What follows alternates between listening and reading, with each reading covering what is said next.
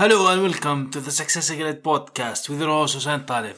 I am excited to introduce you to a series of conversations with some of the most successful and inspiring individuals from various industries. My aim is to dive into the stories behind their success and explore the knowledge, strategies, habits, mindsets, and wisdom that have propelled their success. Each episode of the Success Grid podcast will feature a different guest who will share their unique journey, the challenges they faced, and the lessons they have learned along the way.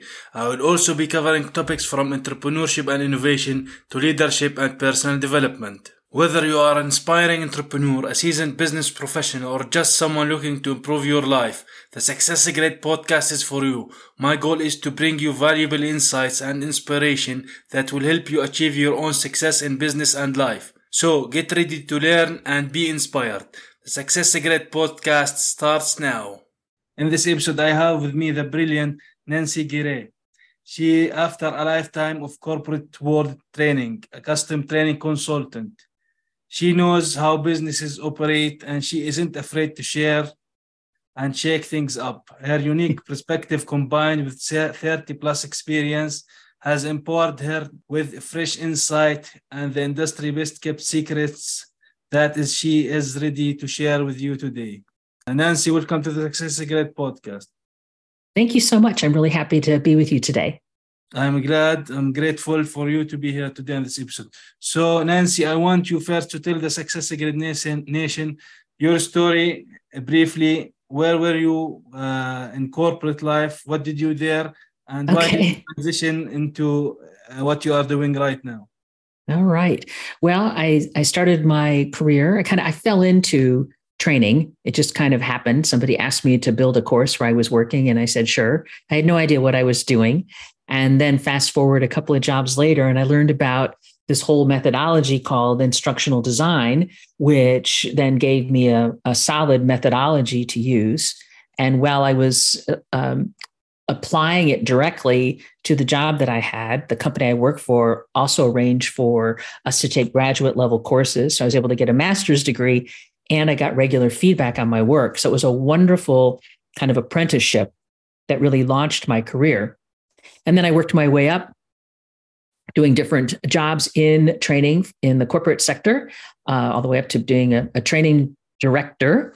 And then like a lot of people, a layoff came. And when the layoff came, I thought, well, I can look for another job or I can start my own consultancy.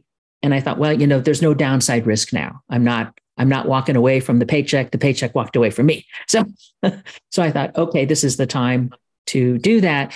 And I served a lot of different corporations, helping them build out courses.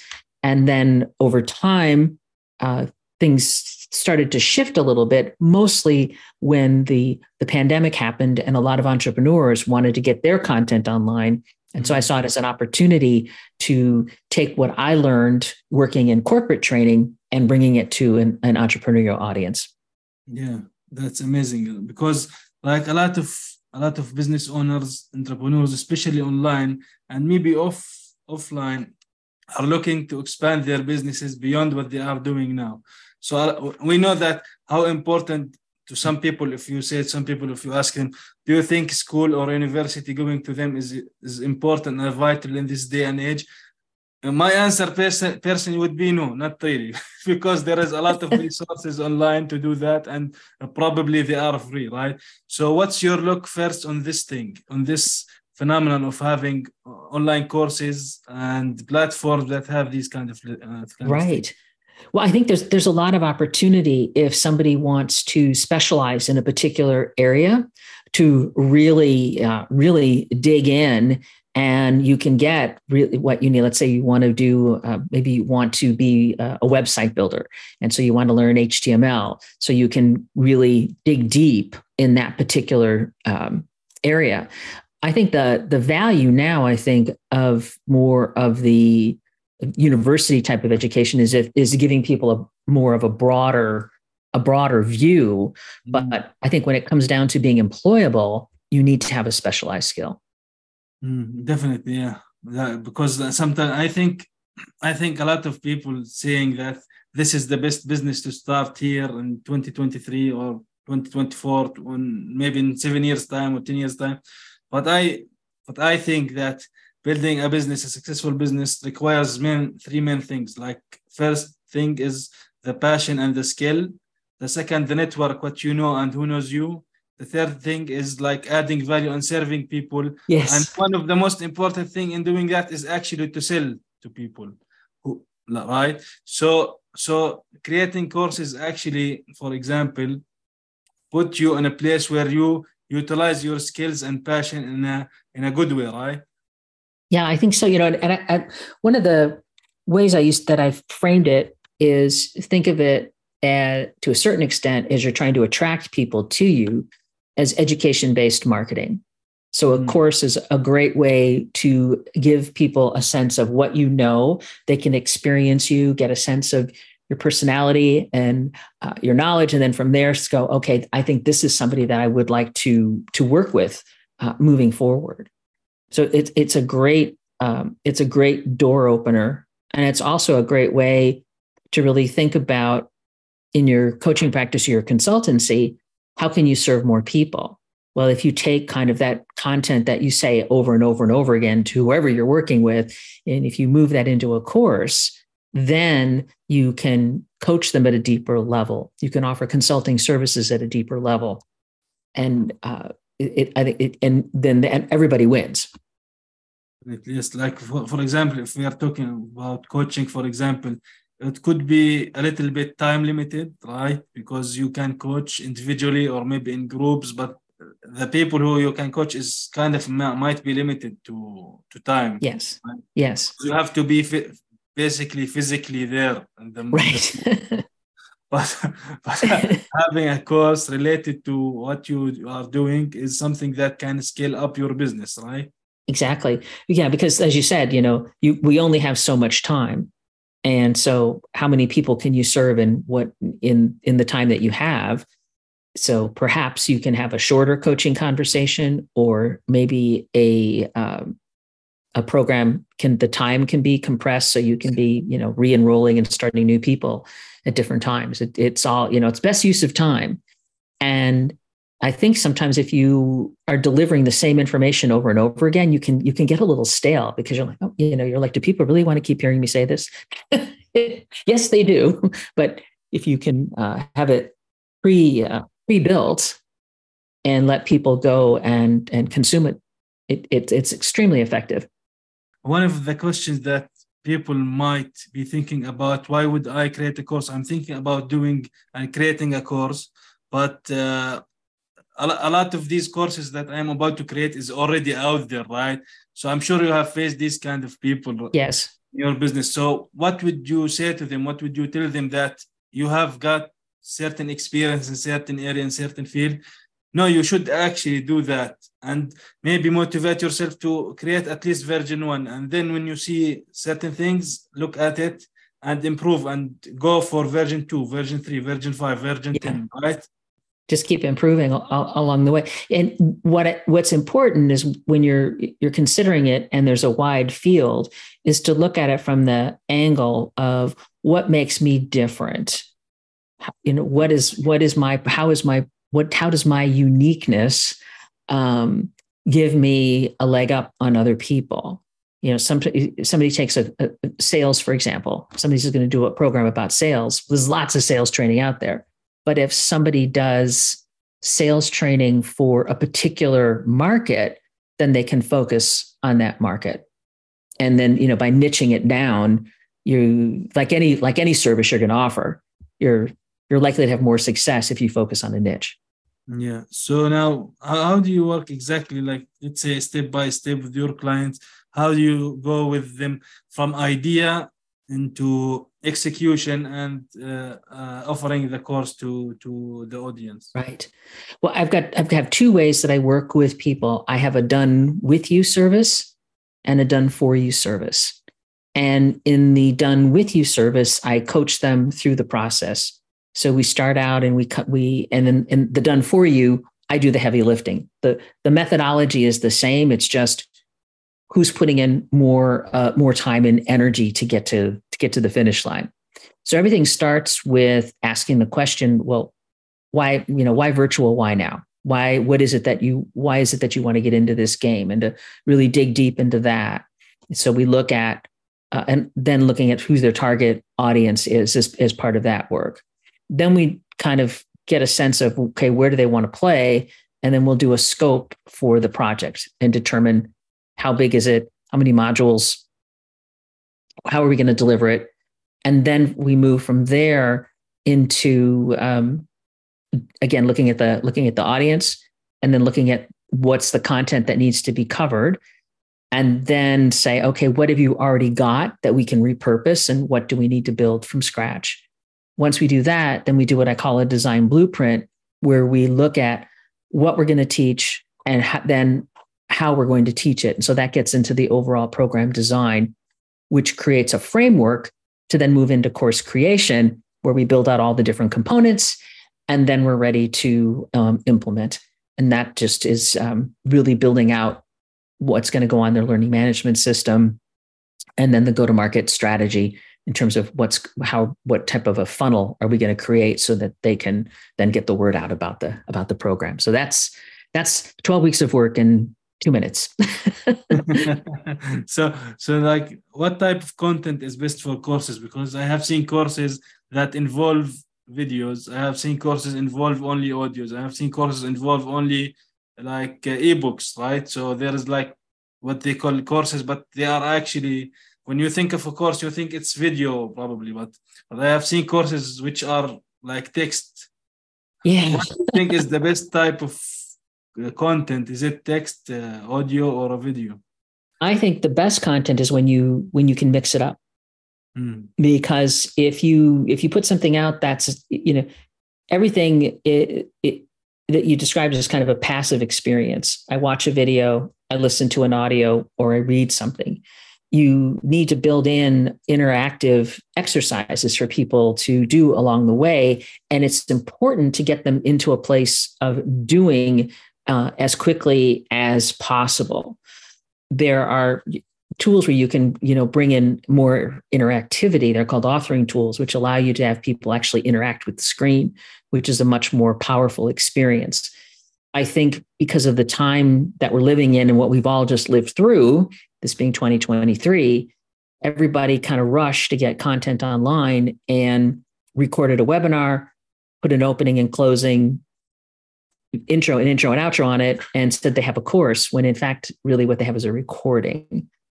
A course involves interactivity. It involves engagement and having people actually do something. There's the old adage, learning by doing. Until you get people to doing, they really haven't learned. Yeah, like I know I read an article a time ago that generally people who buy courses are probably two types: people who just like to buy things. So like sometimes you like to buy certain things and put it like it's kind of an antique. This is one of the way people buy. So yeah, I bought that. But have they actually used it or learned from it? Probably not. And there's the type of people who actually use it and learn, but these are the minority.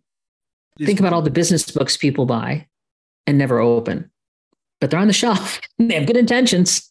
Yeah. The courses have kind of taken that role now. Yeah, you were going to ask a question. I apologize. Yeah, and because they are easier, but how to make sure as the content creator and as the course creator that you are selling with authenticity and the purpose that you are delivering to people who really actually are going to complete the course to the finish line.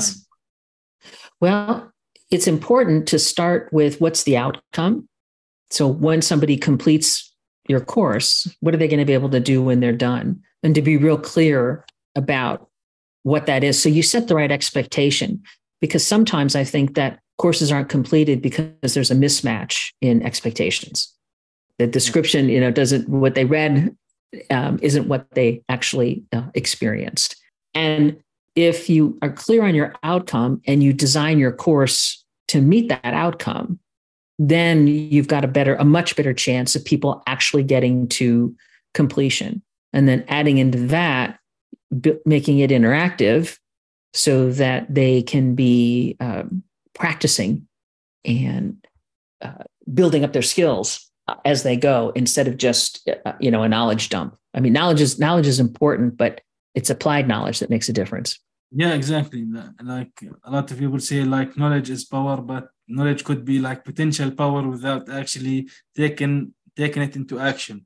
So, Yeah. right. So like for example, now how would you advise people? How would be the time frame? Like you mentioned, your program takes about 12 weeks, right? So is this the time that each client of yours finishes their course from start to finish? It's I have it set up as a 12-week program, and that's the plan and that's the design. And most people will complete in the 12 weeks. Sometimes what happens though is, for me, this is my profession. I'm creating courses all day, every day, so I can get stuff to the finish line. When I work with my authors, speakers, and coaches, it's another project. And sometimes it can take longer because they have other things that will take priority in their business. So they had good intentions of getting in and doing something for, a few hours, but then whatever else came up. So if they can stay focused and disciplined, then definitely you can get there in 12 weeks. But if distractions come up, people oftentimes, when we get to where somebody needs to do recording, they go, oh, I don't want to be on camera, even though we've been living on camera now since 2020. So we just can't, we're all here, people. We have good hair days, we have bad hair days, but you know what? You just got to get it done. Yeah, exactly. So what would you recommend to, in general, the modules, how many modules for each course will be, or do you have certain specialization in that when you want to just make sure that everyone gets that? Or do you have, like, for example, in general, courses have to have like 5 modules, for example? No, the content drives the number of modules. I'm looked at something for a potential client yesterday, and he'll have, when all is said and done, 4 modules, and there'll be 20 lessons across those modules. I'm looking at something else that's about half that size. There are some programs where somebody wants to just do a short mini course, which is more of a lead magnet. So the length of the course, the number of modules really depends on the content and then your intention of how you want to use it. The next thing that my client ask, like, what should I price it at? So is that some problem that you face? Yeah, that, pricing is always a challenge because you need to look at the content from is it a transactional type of an experience, or is it a transformational experience? Let's say somebody's going to learn how to more effectively use Microsoft Word. That's transactional. That's going to be a lower ticket type of a program. It's a real, specific thing. But many times, I'm working on another program now that's all based on spirituality. So for this particular, that is where somebody they have a longing, they have a need, they want to bring spirituality into their life. If they do that, that's a more transformational type of an experience. So the pricing can be higher. Then sometimes people look at something and they'll say, well, I want to do something because I really want to help people. And the money isn't as much of a factor as that they want to spread their message out. Another program I looked at was about helping corporations in a particular business unit really increase their effectiveness. While you're selling into a corporation, you're selling into a team, that's going to be a higher ticket type of an offer. And that could be $1,000 program because of what the outcome potentially could be. So it's not about how much content is there. Like it's 10 modules, 20 modules. Each module has like 5-10 videos. It's not about how much content is there. How much transformational the content might be, right? Yes, that's absolutely correct. This is how you can look at pricing and maybe do you look at competitors and similar courses of your clients, for example, on pricing, or do you just only look at this aspect of transformational element? Well, we'll look at that, and then we'll do a competitive scan to see what else is in the market. And then another thing to look at is who else do your clients buy from, and kind of compare what, it could be totally different subject matter. It's not your subject matter, but what type of investment are they willing to make in their, whether it's personal development or professional development. And if they're willing to spend, I'm just going to pick $500 as a number with you, and we serve the same people, well, they might be willing then to spend $500 with me. So that's another way to look at it. Where are they in terms of what they, who they're working with. So if someone, like, for example, if now wants to start building a course, do you think they can test the idea first before finishing the course? Because it takes time, like we mentioned, for example. It's not like in one day you can finish a complete course that is solid course and transformational. Or they can like test the waters and see, and how they can see like this course might be in really good demand. Or do you think that any course with any experience in any field, in any area, can be sold in general? I think what is great is if you have some type of an introductory program that gives people a taste of what the larger program is going to be, then it's easier for them to make a decision. And starting off with something that's smaller, maybe it's no charge because you're using it as a lead magnet. Maybe it's at a low price point. It makes it an easy yes for them to start to work with you. What are some of the mistakes that you see people creating courses? Because there are a lot of platforms. Yeah. So what are the mistakes that people are making in creating their own courses, do you think? Okay. Some of the things that I see, the first one is that they'll just, they won't start by looking at the outcome, and they won't look at what's the end goal and what place do they want to get somebody to. If you don't know where you're going, well, how are you going to get there? So it makes the creation process really, really challenging, because you're just, it gets fuddled. There's no lack of clarity in terms of what you're going to do. So that's one mistake that I see. Another mistake is that people have a tendency to want to start with the introduction and some kind of a snappy title. And on the surface, that makes sense, because when you're consuming a course, you start at the introduction, you go all the way to the conclusion. But when you're building it, again, this ties into the first mistake, is you want to be clear on the outcome, and then come up with all the different content blocks or lessons that are going to get people to that outcome, and then write the introduction at the very end. If you start with the introduction, you can kind of write yourself into a corner. And that's fairly typical in how people approach it. And, you'd asked me about my process earlier. That's another mistake that people make, is they don't see this as that there's a methodology, and that there's certain steps that you want to follow to get from idea to implementation. Again, kind of think about where to start and where to finish. People will say, well, I'll do the webinar first, and then I'll cut the webinar and I'll turn that into the course. Mm-hmm. And again, that's a great thing to do. However, where it breaks down is when they plan the webinar, they don't think ahead to when this is going to be evergreen content. Mm-hmm. How are people going to consume it? How many modules would it make sense for it to be? What's the way to break up the content?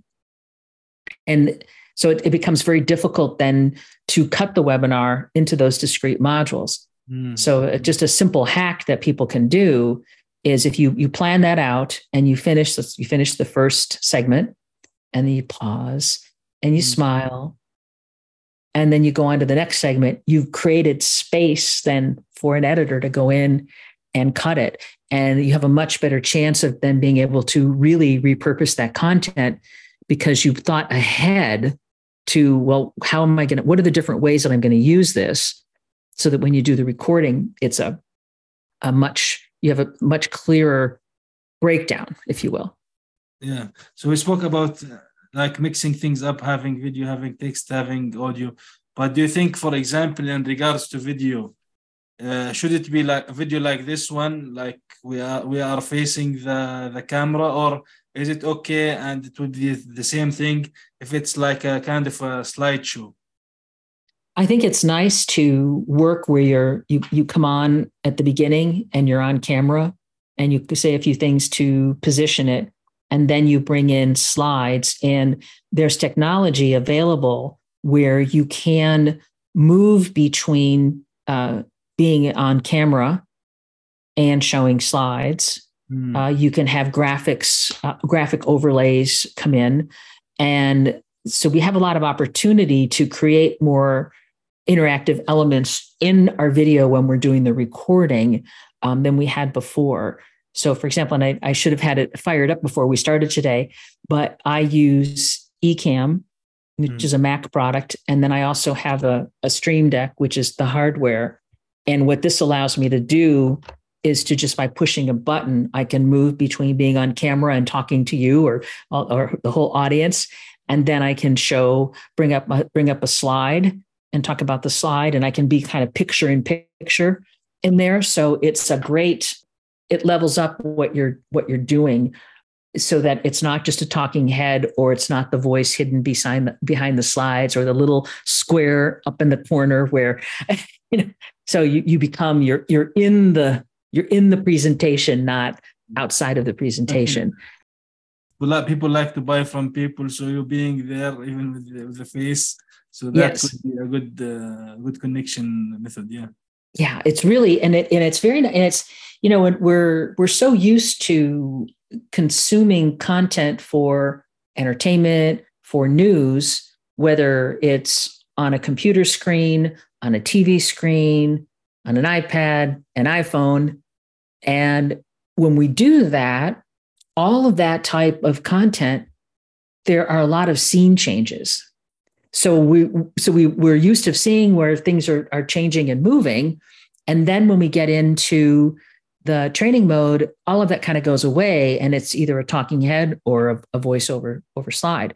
So by just mixing it up and going back and forth between those two, and then bringing in some simple graphic overlays, you can, that's one way of creating engagement. Yeah, that's exactly. fairly simple and fairly straightforward. And the tools are getting so much better. I saw something that someone did the other day that was very cool using Prezi Video, where they had a lot of really cool effects when they were presenting. It's available. It reduces the amount of post-production editing, if you want to get all fancy, right? Because you're able to do it during the recording. It doesn't have to come in after the fact. So it can bring your costs down, and you can go out with a higher level of minimum viable product. That's important. Like you mentioned, when we watch movies or TV shows, like there are changing elements, how the video moves slow or fast, how an audio comes like a boom and suddenly fades away or fades in. So this is increases engagement, I think, will rapidly and increase the amount of people who actually go to the finish line with it. Yes, that's definitely. very true. So Nancy, you personally, what is let's say, in your business journey, what is the most, let's say, tough thing that you have faced in your career, in your business? Finding the balance between having the time and the team to do the work, and continuing to market yourself to bring in more work, so that you always have a nice steady flow of clients to be working with. I think you can get so busy sometimes doing the work for people that your pipeline can dry up, and that's not a good thing. Yeah, definitely not. No. So, what do you recommend people in general to use tools, resources, or like we mentioned, books? Some books, if you know some, to read for entrepreneurship in general, and in regards to maybe creating a course in that regard.